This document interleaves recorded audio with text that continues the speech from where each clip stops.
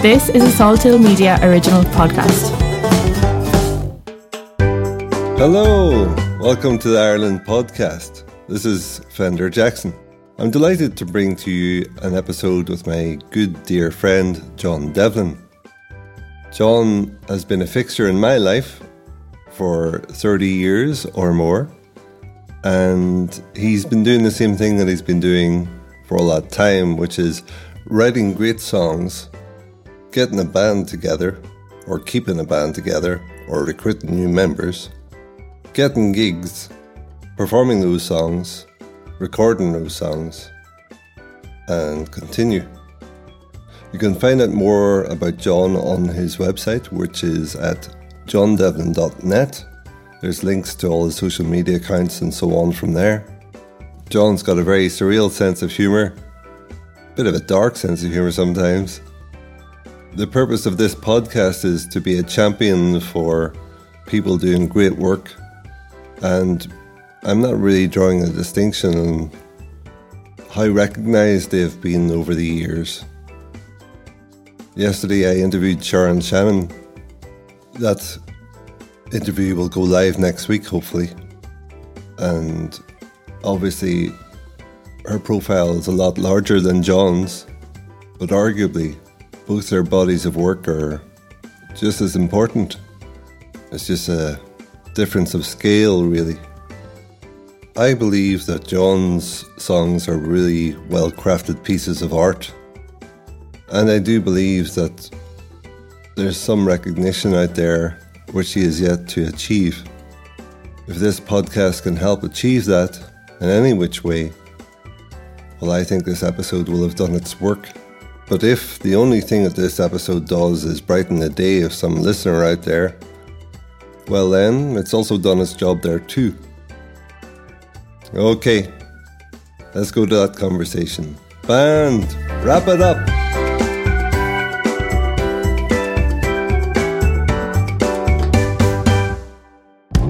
This is the Ireland podcast. Hello, who are you and what do you do? Hi, my name is John Devlin. I'm a singer-songwriter, artiste. I write songs and I perform them. Very good. Let's cut to the chase. Let's hear one of your tracks.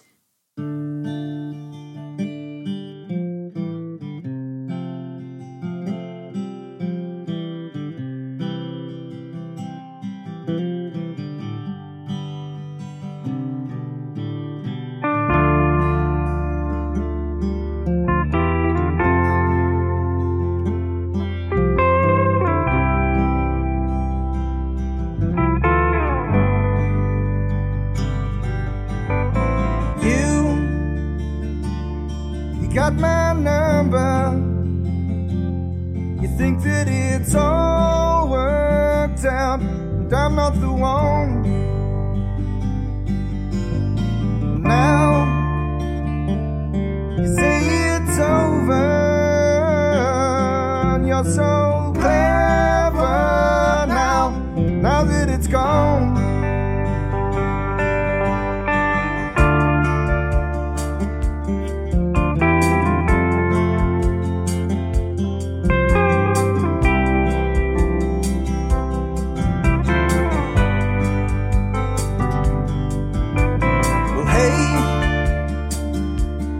Got your money, you're walking on broken hearts, nothing is said. Well, hey, the storm is coming, and it will rain so hard down on your head. Another passenger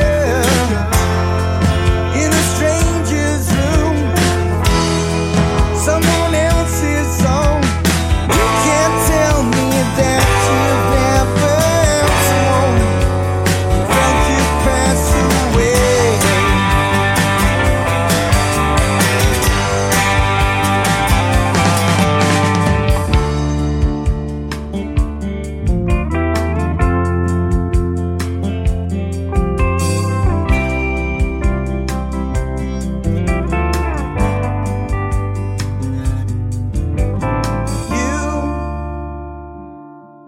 got my number. You think that it's all worked out, and I'm not the one. Now you say it's over. You're so clever now that it's gone. Yeah, yeah.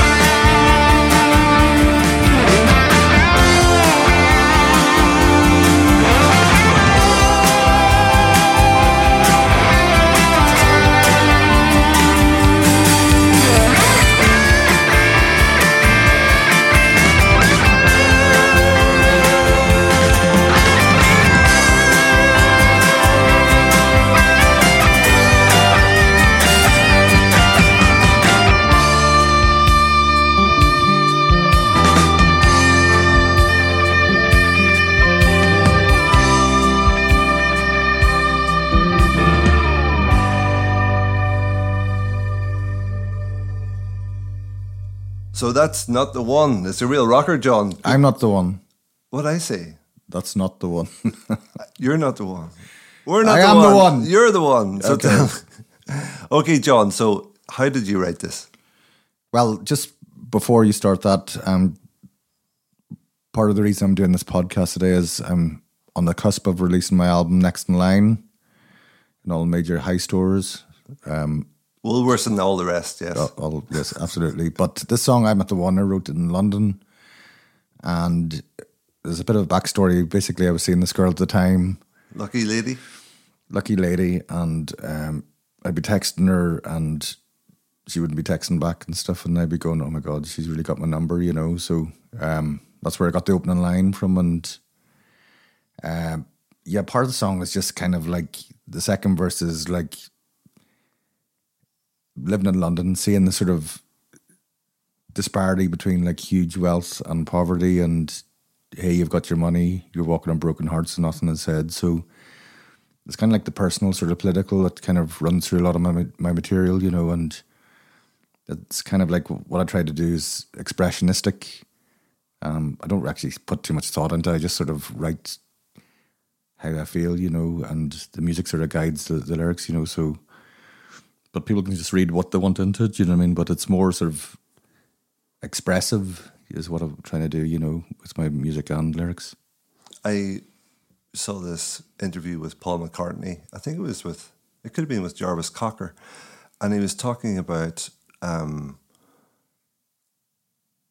don't know how to write a song. And this is the most important thing that he said for me. He said, I don't want to know. So, and then that explains how he writes a song, which is he gets some chords together that he likes the sound of, he jams them out, and then from that a melody might pop out. Is that how you go about stuff? Yeah, well, it's kind of like there's a mysterious quality to making any piece of music or art or whatever you want to call it. So, and I think a lot of it is to do with sort of letting the unconscious through without trying to sound too pretentious about it. The less you are in the way of it, the better, you know, because sometimes if you really labour something, it sounds very laboured, you know what I mean? And but the way I kind of write songs is I would pick up a guitar or muck around on the piano, just get a wee melody, get a wee riff, and then get something that would really appeal to me, do you know what I mean? Like I could pick up a guitar now and I could belt out something that would probably be pretty rubbish, you know, or be okay, you know, just do the job. And then after that, the lyrics would come, like a phrase would come in my head, and something, it's just, they're like little jigsaws, and they sort of fall into place. But the thing about every song is, and I think songwriters will tell you this, is just that they're all like their own little universes. So every song on an album is bringing something different to the table. I hope, so, but I don't think about it, I don't worry about it. I kind of write songs in a hurry. If I've got a gig and I've got like a few songs I need to put together, I just would quickly write the lyrics for them. And some of the songs in that album are kind of like that, like Paint It Red, Homunculus and Wild and stuff. I just had to get the lyrics together pretty fast. So it is that because you had studio time booked and you needed to get some lyrics to sing out? No, it's because like I had the band ready to play these songs and I had to get the words together for the gig, so it's like, oh Jesus, I just write them down. I need to get something together, and generally that's just the way I just work under pressure, so but that's not abnormal. I mean, Bowie did that a lot, and I'm thinking of he had time booked in the studio and he was like writing just before the recording. Well, I think he just wrote in the studio. I think he just had a few ideas and he just went into the studio and just, he'd have one or two lines, and depends on the album. You know what I mean? Whereas I think like the Beatles, I'm not comparing myself to these people, but they would have it fully formed before they go into the studio, pretty much. But it just is like that song Homunculus and Wild. I started that in my 20s. I'm now 72. So, and I just had the melody in my head goes do do do do do do do do do do do do, and I could never I just sort of forgot about it for 20 years, and then it popped in my head, and I needed a song, to record or something because I wanted to record some new stuff, and just it was me and my friend Jacko, and we come up with Homunculus and Wild, So, tell us about Homunculus and Wild. So that it's such a strange title. What's that about? Well, I think a homunculus is kind of like a medieval sort of small, tiny man. So, and Homunculus and Wild is like, it's kind of like based on Jekyll and Hyde, and just sort of a totally random kind of surreal thing about a firm of, it says in the lyrics, a firm of lawyers specialise in home-assisted suicide, Homunculus and Wild. So it's about a firm of lawyers who practice euthanasia to keep themselves in business. You know what I mean? So is this some dystopian future that you see? It just came out. I don't know where it came from. It's just totally mental, And it's not like the sort of song that I would ever write anyway. I don't really write sort of wee story songs like that. You know what I mean? They're usually quite personal, So that's just kind of a random. Sometimes thing. You just have to follow where the inspiration is taking you. Yeah. Well, they just write themselves, and it's quite humorous. You know what I mean? Like, and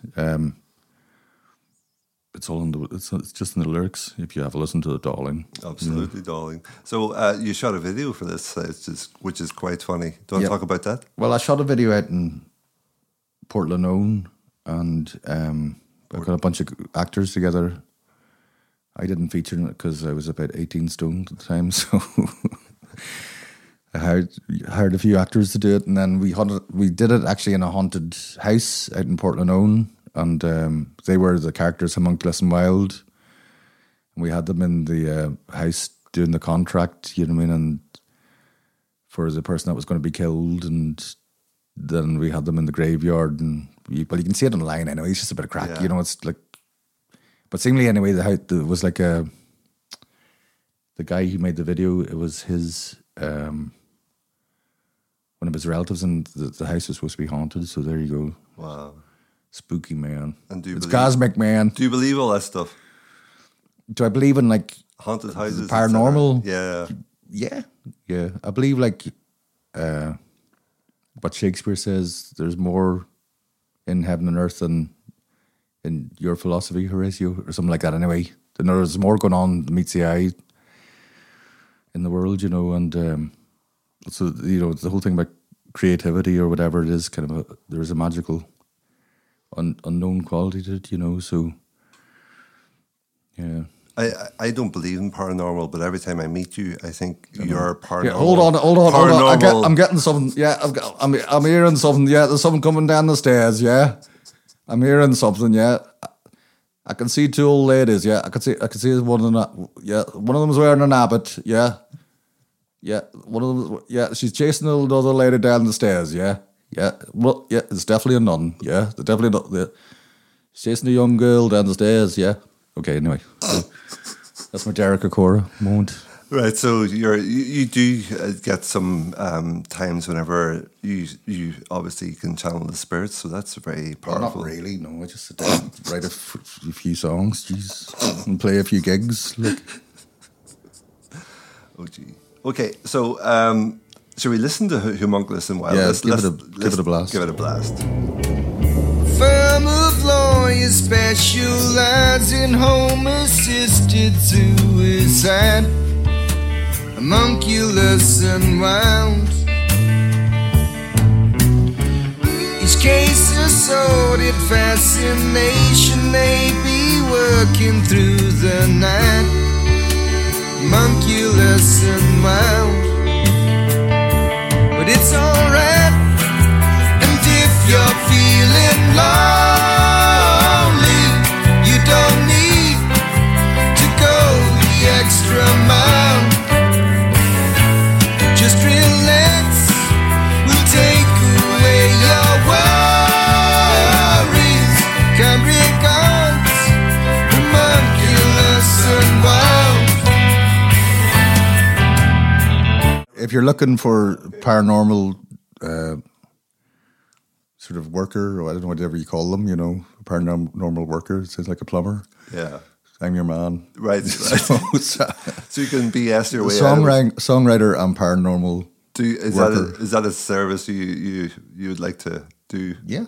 Give me a call. Yeah. Look up my website, johndevlin.net. Yeah. I'm sure the services are the rates are very competitive. Yeah. Absolutely brilliant. Oh, gee. Okay, so let's go back to the start. Where were you born, and how did you get into music?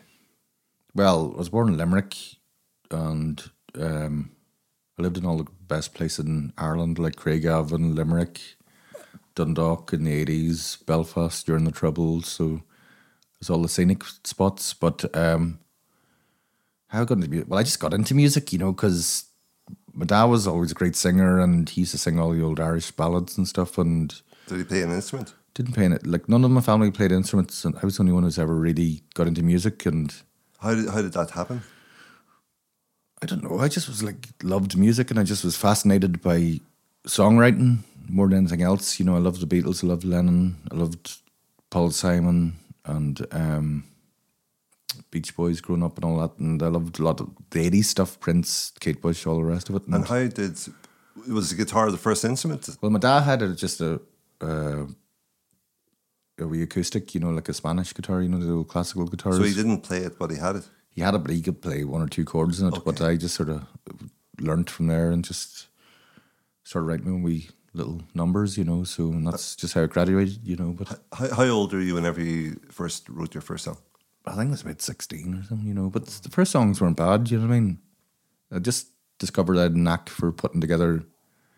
I think, in music, there's different types of skills. I just can't, I'm not a great musician, so I can't do what people do on the guitar. I can't, you get these young people who are virtuosos. I just can't. Where songwriting is a different type of thing, it's it's a finished piece, you know what I mean? So it's got a start, a middle, and an end, you know what I mean? And it's a different way of thinking, basically, do you know what I mean? So you get people who are fantastic musicians who couldn't do what I do, you know what I mean? And then you get, obviously, better songwriters can do better what I can do, so it's just a different skill set. But I just was always fascinated by good songwriting, and learned from, listen to the best songwriters, so pop songwriters like Lennon and Bowie and all those people, and who can put together, a 2-minute or 3-minute, 4-minute song that is just a really perfect piece of work, you know what I mean? So that's what I was interested in, Do you have any early memories for example, in school where you had a light shining upon you or anything? Well, there was one day, I was in the biology class and I had to give a message into the chemistry class, and I was about 16 or 17. This is in the Morris.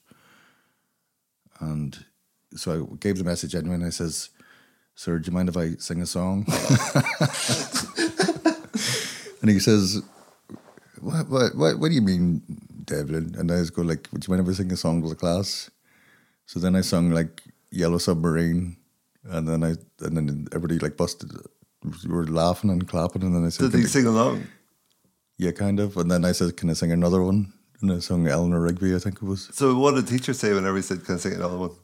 They were all just like, he just was like laughing and clapping, and I just thought it was like totally mental, but it was totally mental.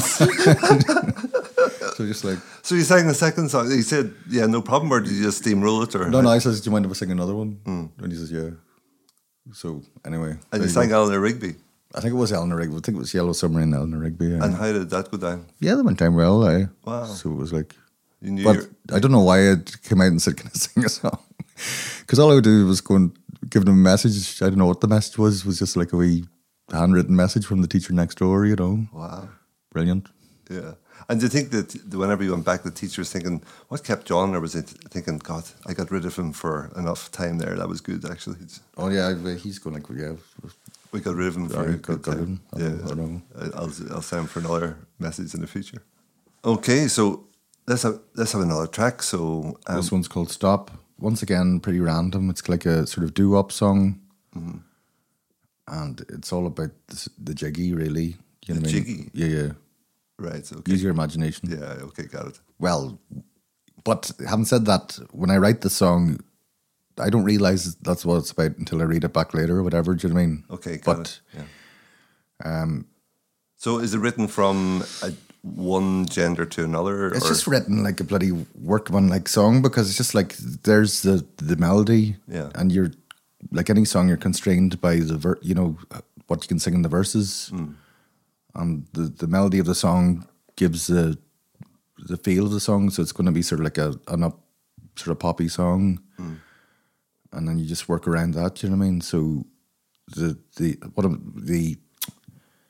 context of the melody that you write dictates what the song, the sort of which way the song's going to go, you know. So it just ended up like being a sort of doo-wop type song. But once again, I just sit and write them down, and yeah, that sounds good, and I do it all pretty fast, and then just go bang, that's it, you know what I mean? And then I come back to it and go, okay, that line's a bit crap, or that, you know what I mean? And that's just the way I write songs, all pretty fast generally, you know. So do you remember whenever you were writing this, did you think, I want to write a doo-wop song, or you just wrote it and it ended up being a doo-wop song? No, I didn't like think I'm going to sit down and do a doo-wop song. Like I didn't, like when I did Homunculus a while, I'm not going to write like a baroque sort of black comedy number, you know what I mean? I just write the song and then it pops out the way it is, you know what I mean? But that's what I'm saying, they just pop out and that's it, you know what I mean? And the other thing about songs is that usually I write about 3 or 4 at one time,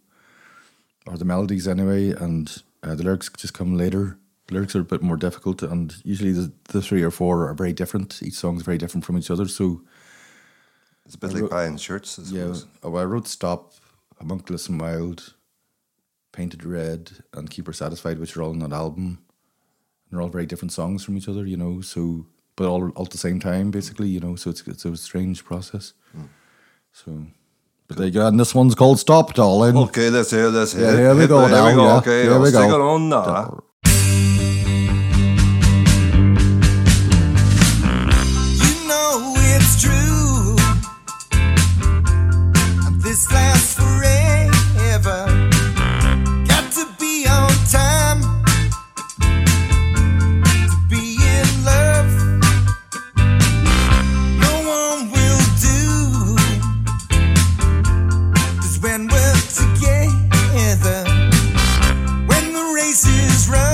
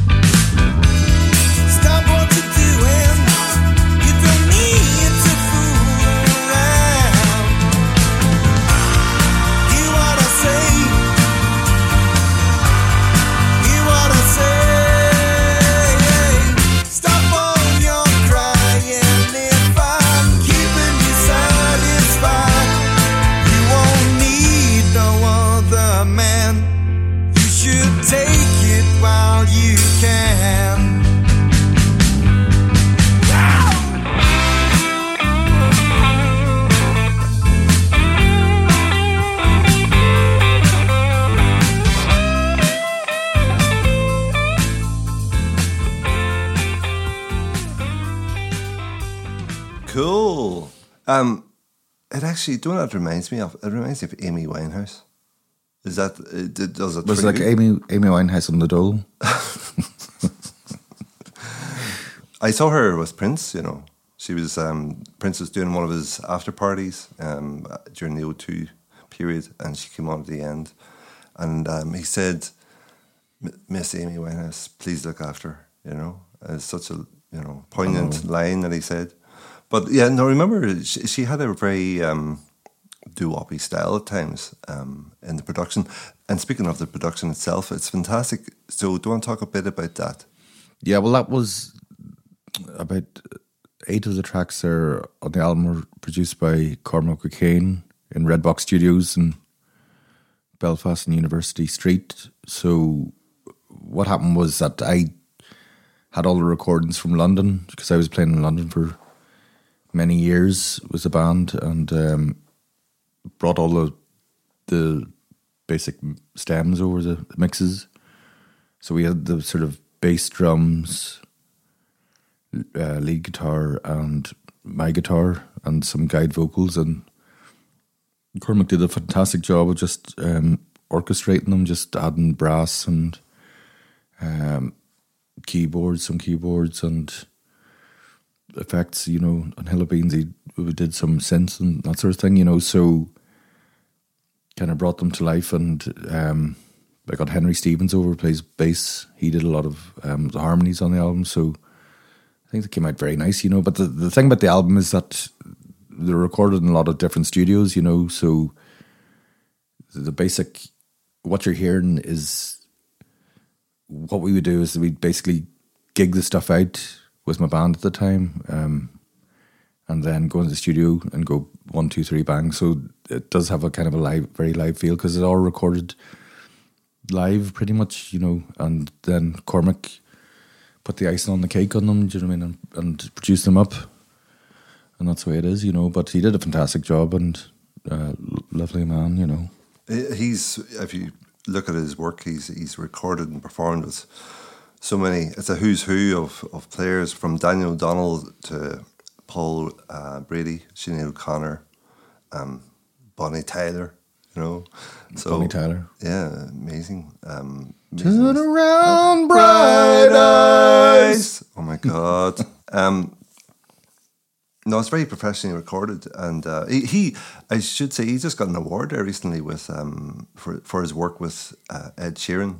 Oh right, yeah, no, I saw that on Facebook. Yeah. So Yeah. fair play. Like, I know it. The story that I've heard is that Ed has gone in and just played for about 2 or 4 hours. Just, it's almost like he's digging for gold. He goes in and he's like jamming out, looking for a song, and then it's actually Jacko told me this and said, you know, nah, I didn't get anything there. So it's almost like he's mining for gold, you know. And Cormac's all, yeah, it's fine, no problem, come in again whenever you want. So, but I think their last album, Ed's last album, must have been recorded a lot in with Cormac's studio. yeah, Wonderful. rock on Indeed, yeah. So 30 years ago we were in different bands. You were in your band, I was in my The Good Things, and Cormac was in the New Brontes, and Belfast was a different place then. But it's amazing how we've all gone off in our different areas, and you're still doing the same thing. Yeah, I'm sitting in your front room, looking at you. You're still writing and recording the songs, and you know what, John? Fair play to you, you know, because you're committed to your vision, and your vision is true to you. And whilst it's fair to say that you haven't had the break that you've deserved, it doesn't mean to say that your vision's undimmed. And this is why I'm very, very happy to do this podcast. Oh, thank you. Yeah, because your songs are fantastic. You're a great performer. You're totally not safe to be on stage by any way, mentally or physically. But you endure it, you know, when the audience puts up with you. Bad Man in Park, yeah. But, well, speaking of which, actually, I've got a band in Belfast at the moment, so we'll be rocking again soon. And do Talk about the Revolvers. What is that name? Is it from inspiration of having lived in Belfast during the Troubles, or is it the inspiration from the Beatles, or both? No, well, it's just me wanting to have my cake and eat it, because really, like, I just want to be like a solo artist and do my own thing. But at the end of the day, like, when I play it live, you know, it's like if I don't want to go see some guy playing an acoustic guitar, so it's to let people know that I've got a band with me, and it's just like the old sort of Bob Marley and the Wailers or Elvis Costello and the Attractions, that sort of old school type thing. And the other thing is that the Revolver, well, it's the Beatles Revolver album, and it's just something I used in London, and just it's something that I just use when I'm out and about doing my thing with my band, you know. So but I don't know, you can use revolving doors, you know, one member goes, another member comes back, whatever, you know. So I don't know, whatever you want to think about it. Tell 10% of the story and the audience will write the 90. Yeah, but there's no sort of thing with the Troubles or anything like, hey, Revolvers, hey, nice one. Nice one. You aren't using that. Streets of Belfast, nice one, just like, you know. I know. Yeah.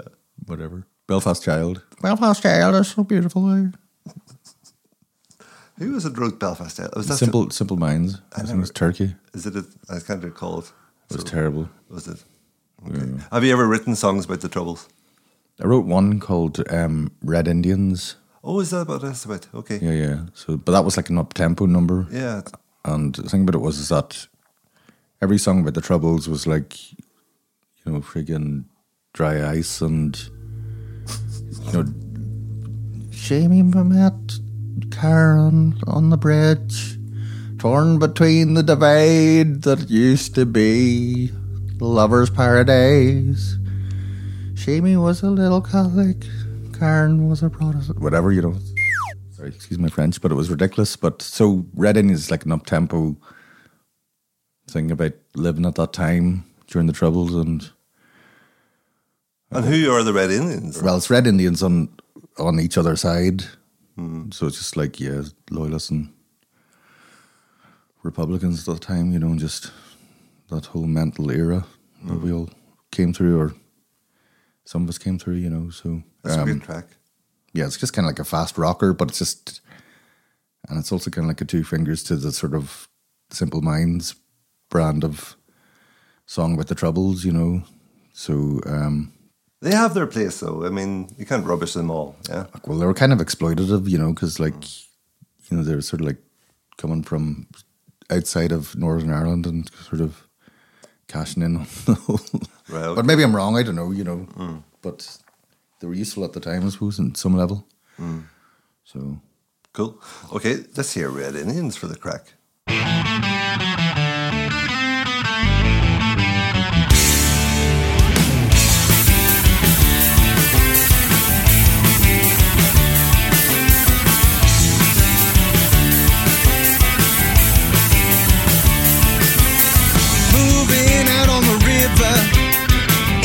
On each other's side. These days you don't stand a chance, but shooting low and aiming wide. Spread the word to your children. Everyone must run and hide. Watch out for Red Indians who take your head, take your life. These are days when nothing seems to matter anymore. People say a man ain't worth as much as what he's fighting for. And what's more,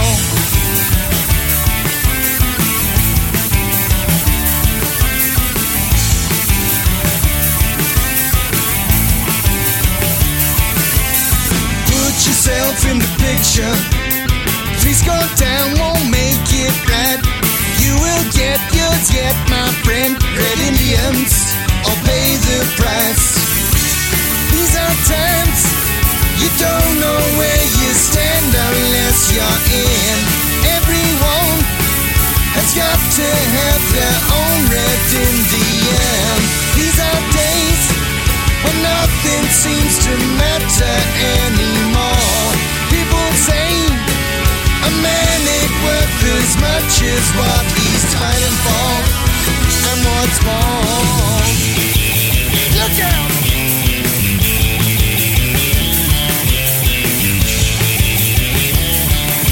Yeah!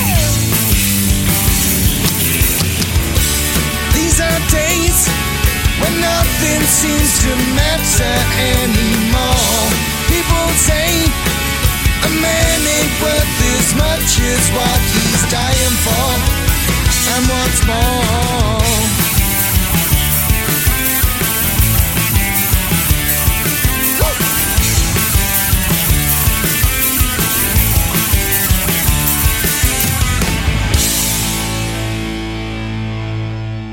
Okay, so I have a track here in front of me, John, called The Great Northwest Silver Express. Well, that one's just kind of like a sort of surreal little ditty.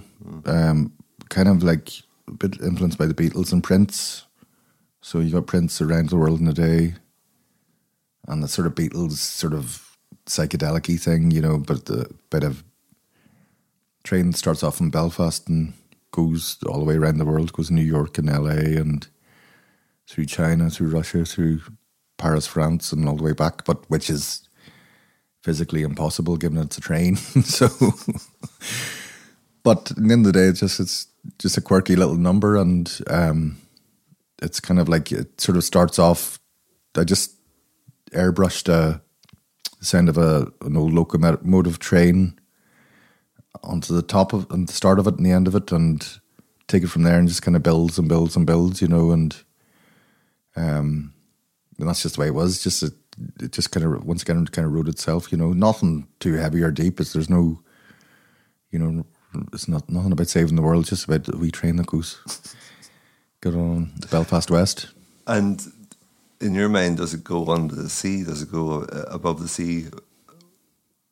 How does it travel? I don't know how it goes. It just goes. Just goes. Yeah, you don't care. I don't care. Just to get you through from the verse to the chorus. Yeah, just get me in a taxi and get me back home.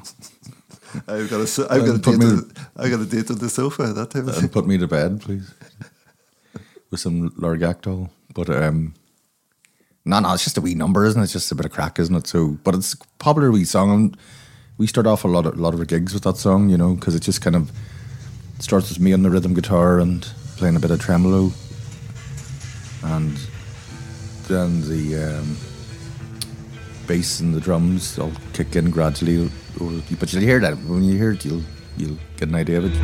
The Great Northwest Silver Express is leaving now from Belfast West onto New York State, down through LA.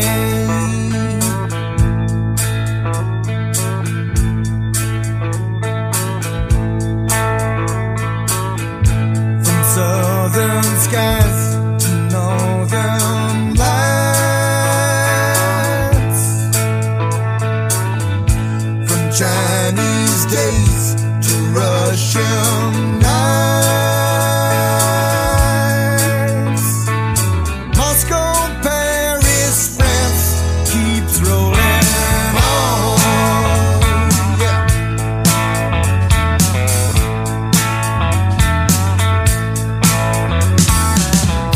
Pack up your dreams, stand upright now. We're coming soon to your hometown. All around the world in one fine day. You'll not be alone. Get on that train. Cool. And you know, the band always sounds fresh in your recordings. Yeah, well, I've got a great lineup of guys at the moment. So, Davey Bates is on the drums, who is like one of the best drummers I've worked with. His timing is amazing, you know, and his feel, and his touch. He puts on the right wee touches and fills and just the right time. So, and steady as a rock. So he actually came from sort of a more hard rock field. He was in a band called Storm Zone, you know. And what happened was that during the pandemic, I just put some of my music out there, you know, on the net. Just said, is anybody interested? And I managed to get these fantastic musicians who came on board, you know. The bass player is Ross Montgomery, but he works very well with Davey. The two of them are like buddies, you know, and just really, really solid. And once you have a tight bass player and drummer, the foundation set for the house. Yeah, well, that's it, isn't it? You know, and it's just kind of like, but you see, getting, you know, a good band together or getting a bunch of guys who are good musicians and work well together is like such a difficult thing to do. Do you know what I mean? So at the moment, anyway, I've got a great lineup of guys. And who's the other guy? There's a guy called Sławek Kordes. So he's from Poland, but he's only recently come on board, and a very tasty guitar player. He's got the chops, and once again, just a really lovely fella to work with and just very easy to work with. So, talk a little bit about the work involved in keeping a band together, the organisation and so on, because I'm sure people listening don't have a clue. Some people. Bands are it's like a shark, you know. It's like Woody Allen said that if a shark has to keep moving, or if it stops moving, it'll die, you know. So a band, you've got to keep sort of keep it going and keep moving from one project to the next. So it is difficult, you know. It's difficult keeping a bunch of guys interested and focused and all on the same page. So, but it is a hell of a lot of organisation, you know. Like, what people see is the end product of a lot of work that goes on in the background, you know. And the other problem nowadays is that musicians don't get paid for what they do. Do you know what I mean? This is like the universal problem, you know, with the internet and all the rest of it. So people have put a lot of work in and they're not getting properly rewarded, you know. And but it's not about money, but all this stuff costs money. You know, I'm not trying to moan about it, but, you know, paying for rehearsals, paying for transport and all the rest of it, equipment, blah, blah, blah, X, Y, and Z, petrol, that all costs money, you know. So, what about the rehearsals? So where do you rehearse? How often? How much does it cost? Well, we rehearse down in West Belfast, off the Springfield Road. So it's a studio for rehearsals? Yeah, studio, or a garage or what? Studio, so then we do that like once every week, but then I would get together with the musicians. And how much does that cost, that rehearsal space? It's about 37 quid or something for about 3 hours, you know. And you use all 3 hours? Well, it just depends sometimes, but not always. Like, just depends on what we need to do, you know. So, and is the gear there? Do you have to bring the gear in? Is the drum kit set up? What's the story there? Yeah, well, the gear's all there. We bring some of our own gear and stuff, you know. So it's all pretty, like, it's not very interesting stuff. It's not interesting to you because you endure it all the time. But for people listening, I know I have conversations like this with Joe Public and they don't have a clue. They're like, oh, wow. They're asking the questions that I'm asking. That's why I'm asking you. So the mics are set up, the stands are set up, the desk and so on, the PA. Yeah. Well, that's what you pay the money for, you know, for a studio. So, yeah, so it's all sort of set up. But like anything, it just takes a lot of organisation and, you know, blah, blah, blah. It's not easy, do you know what I mean? And as you say, that's only one section. Then there's a gear, then there's a transport. There's gear, and then there's also just trying to work with people, you know, which is always one of the most difficult things in life, is just trying to work with other people and get along with people and communication and blah, blah, blah. And the musicians can be very headstrong, you know, so it's kind of trying to get what you want out of the material, but getting other people to sign up with that and be happy with it, you know what I mean? So how do you arrange your songs with the band, and do you say to them, right, I want the drums to come in here, I want some noodly guitar happening here, or does it just happen organically? Well, a song like 6 Down and 4 to Go, maybe you can play that one, but it's a very formalised type of song, and so it's a very it's a very structured song, so it's like I just would give that to the band. I would say, right, this is the bass line, this is the drum line, these are the guitar lines, this is the way it is, you know what I mean? So it's just a very structured song. Down each and every street, and everyone you meet, where is it? Where is it? You're not quite on the beat. 4 numbers in a row, 3, but you ain't got the song. Too bad now, there's no one. 6 down and 4 to go. But there's other songs that I do, like maybe Keep Her Satisfied or North Parade, or different songs that are more kind of free form. So I might have the basic idea for the bass line and the drum line and maybe my line, but then I would let the lead guitar just do its own thing, you know what I mean?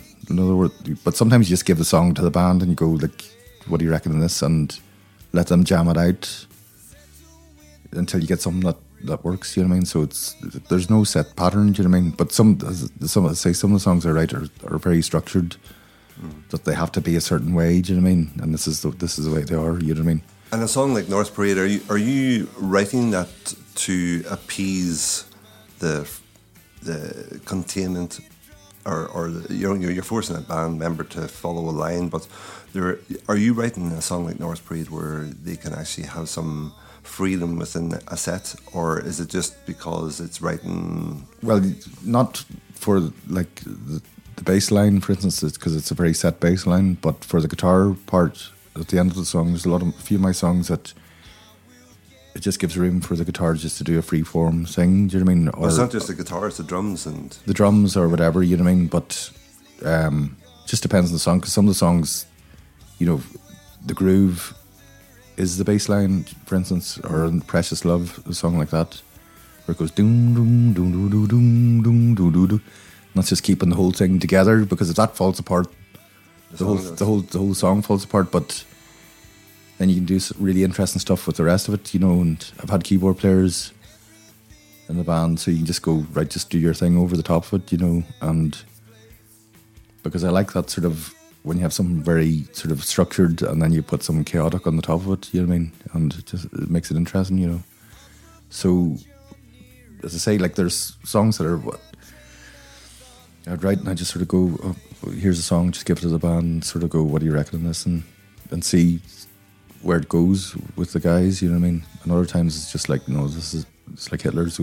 This is the way the song goes, yeah? Do you model yourself on him sometimes? Yeah. Did you know same hairdo and everything? Yeah. Did you know that Hitler and Charlie Chaplin were born 4 days apart? So I kind of see you as both of them. That's beautiful, thank you. You're welcome. Okay. Let's have another song. Okay. North Parade, yeah.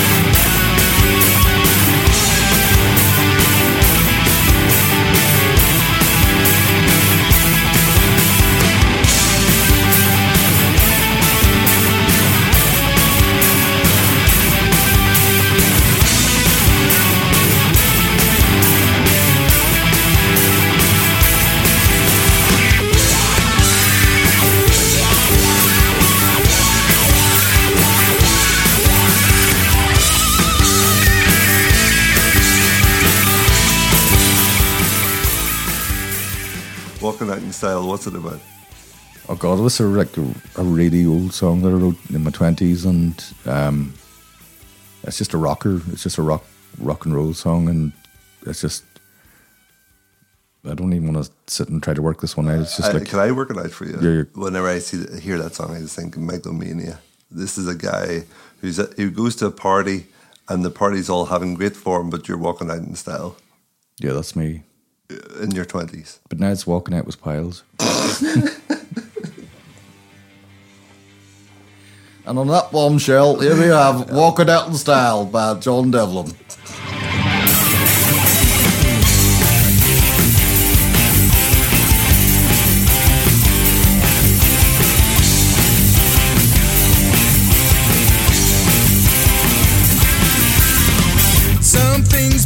left unsaid. But there's a question running round my head.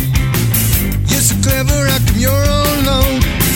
There ain't nobody to take you on.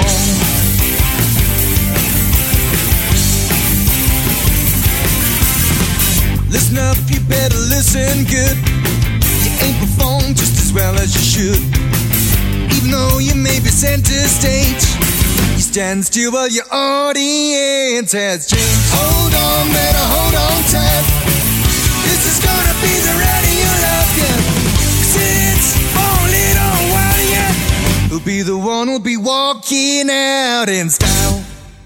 So, John, the record obviously sounds fantastic, but your current band aren't the only players on there. Who else is on there? Well, the current band aren't actually playing on this album, so because you recorded in London a lot of. Yeah, well, there's Don Stick plays lead guitar and a lot of. He plays on Everlasting Love. It does a really savage sort of guitar solo on it, and just rips through it. And then I've got Henry Stevens. He plays bass, does a lot of the harmonies. He actually played with my band North Parade back in the day. And still in contact with Heza. Still in contact with Don. Don's a fantastic guitar player. And then I've got Barry Gill. Barry used to work as a barman in the 12 Bar Club. You'll remember those days? Yeah. And that's in the West End of London. Strand, was it? No, Charing Cross Road, yeah. It was Denmark Street, Off the Charing Cross, yeah. But now they've actually turned it into, I don't know what they've... Block of flats, probably. I know, it's terrible, like. Yeah. But they've kind of gutted the whole of... it was Tin Pan Alley, what it was. Mm. But we used to play, like, the 12 Bar Club and Dublin Castle and Water Rats and all those places. Hope and Anchor, or the Hopeless Wanker, as he used to call it, back in the day. And that's where I met Barry. So he plays on Great Northwest, and Barry plays at the start of I'm Not the One, Barry Gill.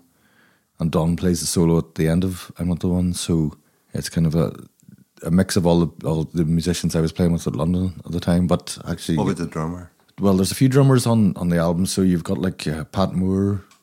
He plays drums on I'm Not the One. And then you've got a guy called Danny Marin from Spain. He plays on Homunculus and Wild and Hill of Beans, Painted Red. And then you've got Dave Simpson. He plays on like Everlasting Love and Wood Lane Station. So a whole rake of dudes who were floating in the John Devlin Borg at the time, you know, sort of.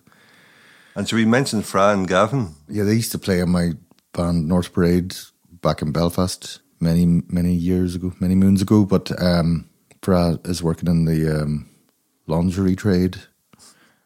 As a model? As a model, and I think Gavin's working in plastics, but... as a model? As a model, no, but I think Gav is still making music, and I think Fran's working in the drum shop, is he? But cool. Lots of love, guys. Absolutely. Love you. So let's go to Everlasting Love. Talk about it.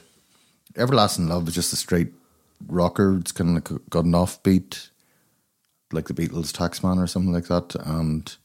The thing that's most interesting, well, it's got all these sort of gear shifts, you know, which I use in some of my songs, like 6 Down and 4 to Go, so it just jumps up. And the most interesting thing for me is that Don Stick's guitar playing in the solo, just as I say, it's kind of like a really savage guitar solo, which really stands out for me, you know. So, and once again, we just recorded that all in the studio, you know. We did that in... We recorded Everlasting Love on the album, folks. So Everlasting Love, Wood Lane Station, Next in Line, and I think there's one more. But we did them all live in the studio in a studio called Roundel Studios in Essex, but it was an old analog studio. We were the last band ever to play there. Explain to people the difference between analog and digital. Well, analog is tape, and digital is digital. It's hard disk recorders, computers. Yeah, digital's numbers. What's the difference in terms of output? Well, I prefer analog, and a lot of musicians do prefer analog, because analog is similar to what the human ear is. There's a band of sound, basically. The human ear can hear up to a certain pitch, and and analog works like that. Whereas digital, the sound just goes on forever. Do you know what I mean? So that's why a lot of people like older records and stuff, and or people like vinyl and stuff like that, you know what I mean? Because you just get that warmer feeling, you know, so it just has just a warmer sound. So like the tracks in the album are all recorded onto analog. You know, we did use digital in some of the production of it, but then the whole album I ran through an analog desk again. So in Cormac's studio, he did it all, produced all in digital from analog tape, and then I ran the whole thing once again through an analog desk at Vic Bronzini Fulton's studio in Belfast, Earth Music Studios, who, once again, big shout out to Vic. Yeah, big Victor, yeah. If you're listening, darling. So there you go. There's analog and digital, yeah. You were talking about you're the last band to have recorded in that studio. Well, another thing, yes, going back to Derek Acora and the Most Haunted. It was the studio was actually meant to be haunted, so by an old monk. The guy who recorded us, a lovely fellow called Kevin Pine. Big shout out to Kevin too, yeah. So he said he was working there one night, and he was sort of closing up at the end of the night, and he looked into the music room from the studio, and he saw like a monk, you know, by the drum kit. So, just like playing on the toms or tuning them, or what was he doing? He was like, I don't know what he was doing. Yeah, he was probably like having a wee tune. Yeah. Playing the toms. Yeah. Was it just him, or was it a full band of monks? No, I think it was just a monk. He was just sort of One going, monk. Yeah. It's funny how they always glide, those monks, isn't it? Yeah, he was gliding, Yeah. but he was like sort of playing the Jewish harp. Right. Yeah. At the same time. Wow. But by standing by the drums. Well, no, gliding by the drums. Gliding by Yeah. Oh yeah, for sure. Yeah.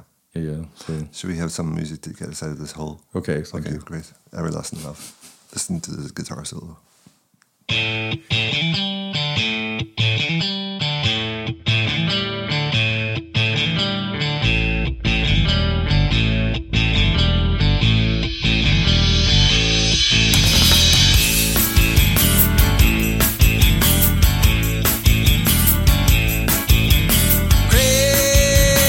Crashing in your car at the weekend.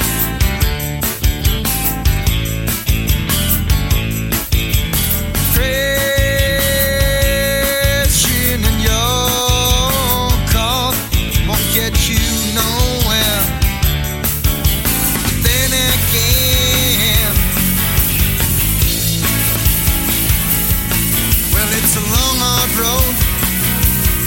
There's only one way out.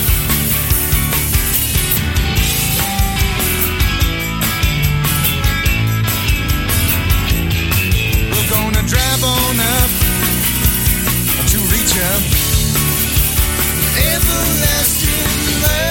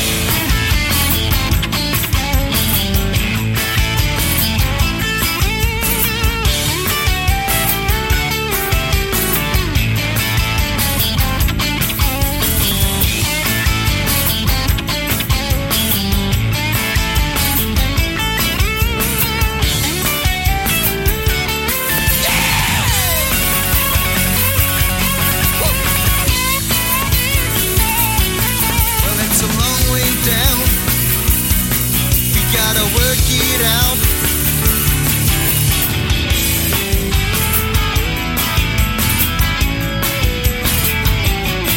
And there's no way back. All we need is an everlasting love.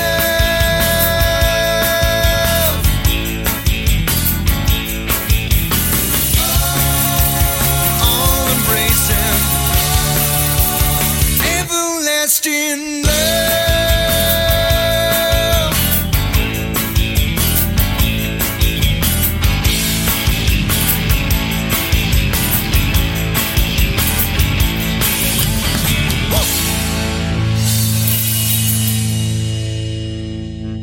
Great. That was Everlasting Love by John Devlin and the Revolvers. No, just John Devlin, but anyway, go on. Okay. So this CD that you're releasing called Next in Line, it's you can go on to johndevlin.net and Yeah. you'll get more information. Make sure you subscribe on Facebook and Instagram and all that stuff, and you'll get the latest information. Yeah, you will get the album on, if you go on to johndevlin.net. Yeah. So that'd be cool. Cool. You're a very grounded fellow. How do you manage to stay so grounded, John? Well, it's just I've got like a huge entourage of Yeah. people around me, so like, I've got like...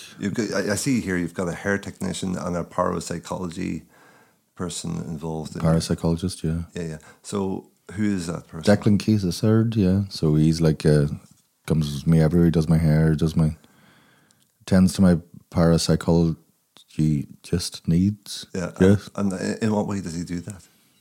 Just seances and, like candles and just the usual sort of stuff. Oils. What do you want, you?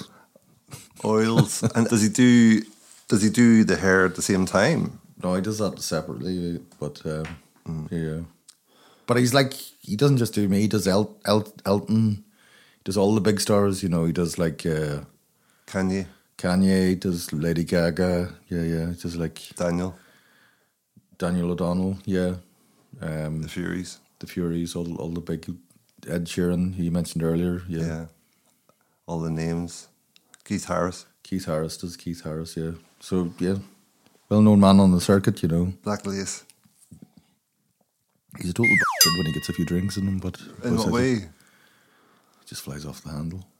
With throwing oils all around the room or what? Just like friggin' losing the rag. Yeah. But he does competitive rates, so that's why you keep him on board, or what's the story? Well, there? he's on the credits, so there you go. So, but how do you stay grounded with such a large entourage? Go and drink lots of tea. Yeah, and what is that? How does that work? Well, you just boil a kettle and get a tea bag, put the tea in the bag in the cup and pour the hot water in. You mash the bag and then get a bit of milk, put a bit of milk in, see how much milk you want in it. I keep the tea bag in the cup, but some people, they prefer to take the tea bag out, it's just the way it goes, Right. And what do you think of these people? Next song. What do you think of these people you take the tea bag out though? Right, okay. Yeah. Understand, yeah. Excuse me, sorry, I was just laughing into my closed nostrils that I was pinching. The last track we're going to listen to today is Woodlane Station. Right, what's that about? I chose that one because I like the lyrics of it, and it's kind of like in 3 different sections. It's kind of like a stream of consciousness. So the first verses are based on, I don't want to sound pretentious here, but I probably am going. But the first verse is based on a very famous painting by Edward Hopper called Nighthawks. That's the one with the corner cafe and it's American and it's 1950s maybe style. So if you listen to the lyrics, it's like, in the still of night, on an empty street, by the diner light, no one seems to speak. Across the other side, in a darkened room, someone's pulled the blinds, but no one is at home. That's where I am. So yeah. So just like. So you're across the street looking in. Well, he's my favourite artist. Edward Hopper, you know, so I just love his paintings, and I love once he's kind of got mysterious quality to his stuff. They're very American. He's a very influential painter, as you probably all know, especially anybody listening to out in America, like Hitchcock. You know, for Psycho, he used a lot of the imagery, and other directors have pinched from Edward Hopper, you know, in terms of the look of their movies and stuff.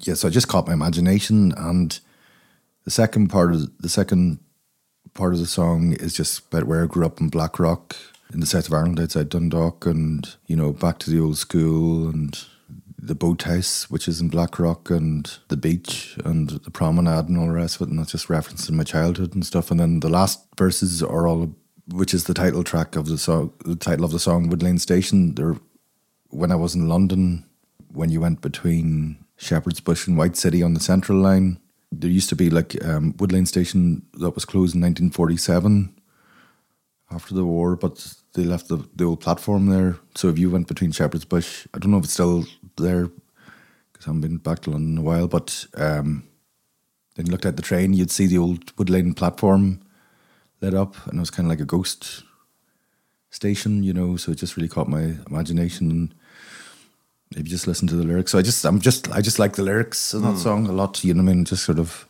caught my imagination, and just kind of like the mysterious quality of it, you know what I mean? And so it's like your version of Carrickfergus, in that each verse is a standalone verse which has no relationship to the... Well, it's just kind of... Well, I don't know if it's like Carrickfergus, you know, but... You know what I mean? There's no relationship. Yeah, it's just a stream of consciousness, because at the end of the day, that's the way my mind works, because you think about something and then your mind jumps to something else, and you know, you can jump to something way back in your past and some way in your present, or a piece of art or something that's here now, and you know, that's the way, you know, consciousness is, isn't it? I think anyway, do you know what I mean? It's just like the lyrics, and that's why I chose it, you know, so that's why I finished the album on that track, because it starts off very quiet with I'm Not the One, just me and the acoustic guitar, and then it finishes just on the drums and the bass note going out. So I just thought it was a nice sweet song to finish the album with. And once again, it's got like John Stick's rip-roaring guitar at the end of it, you know. And so, John, you've been doing this for 30 years, and you know, you're keeping going. So, but what is it that you would like ultimately to happen for your music? Well, you know, for me, like, music is a service, and I think if you're given a gift, which I don't, you know, you have to sort of give that away. You know what I mean? So, do you consider your songwriting a gift that you've been bestowed from something? Yeah, but I think, like, yes, I don't think that's big-headed to say that, but I think everybody's got, you know, different things to bring to the table, as Kanye West said. But at the end of the day, it's like, it is a service. So it's like, you know, you get people come up to me and they go, oh, I really love that song. Oh my God, that was fantastic, and all the rest of it. And that's what keeps you going, you know. What I would ultimately like to be able to do is that I'd love to be able to earn a living out of it, and also I'd like to be able to sort of tour it out and play it out, you know, and just do it to the best of my ability. You know, it's just trying to get to a position where you can get the resources to do it as well as you can, you know, so limits my ambition about it. But what keeps me going is it's a creative element, and you know, I think for me anyway, I just need that in my life, you know. So it's just something I feel I should be doing, and if I wasn't doing it, I wouldn't be too happy about it, you know. So I don't intellectualize it. I just feel I need to be doing it. You know what I mean? I've heard Jordan Peterson. He's a people here love him or lose him. I really like him whenever he talks about psychology, and he talks about artists who, if they're not being artistic, they just wither on the vine. And I look at you and I still think of that 16-year-old being sent for the errand and saying, please may I sing a song. So, yeah, I think you have this need, you know, if you were, you know, earning nothing or earning millions, you'd still be doing this. Yeah, but I don't think it's just me. I think if you go out, you look on the internet, you look on Facebook or anything, there's thousands upon thousands of people who make music or make pieces of art or make films, and they do it for nothing. You know what I mean? So it's like it's just a human need to to be creative, you know. And I think that the shame is that everything is about money, and a lot of great stuff out there doesn't get recognised or doesn't get properly rewarded for it, whereas a lot of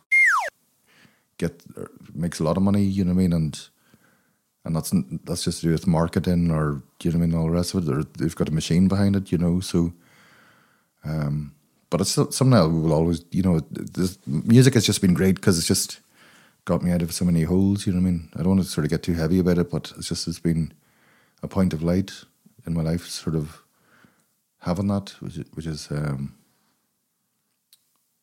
been a very good thing for me. Do you know what I mean? You know, so other people don't have that. You know. Are you still writing songs, or have you got any new songs in the can or whatever? Yeah, I've always got songs sitting around, you know. But as I say, I just kind of put songs together pretty quickly when I need them, you know. So I don't really think about it. I just sort of I just get the muse, is it, and you just something happens and you put something together, you know, and that's it. I don't worry about songwriting. I don't think about it. I just always have stuff sitting around that I can just sort of work on, and they're always in the background, you know. But now that I've got this new band, we're going to be out playing again soon. No doubt I'll have new stuff to go, you know. So hopefully you can catch us at a gig, you know. That'd be great. Cool. Okay, well, anybody listening, johndevlin.net is the website, and you can find links to all those social places and connect with John there. And John, may I thank you for your time today, and may I wish you all the very best. Well, thank you, Fender, for having me, and we go back a long time, and maybe a bit too long. Too long.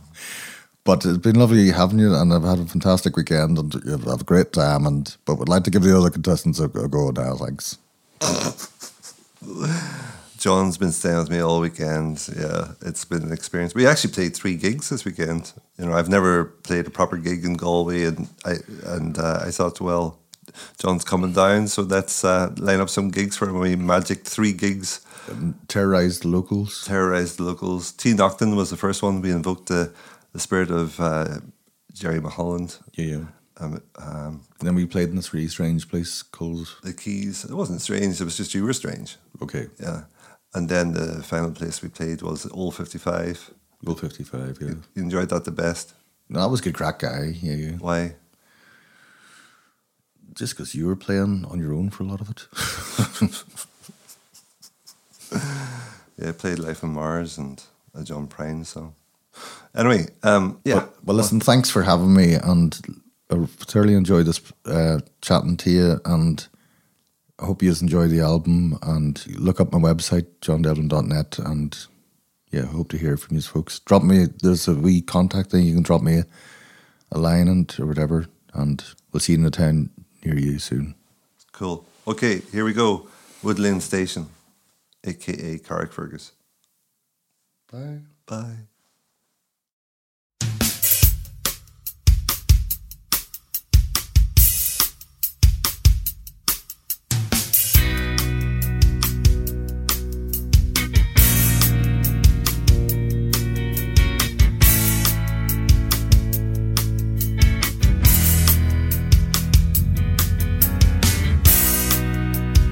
In the still of night, on an empty street,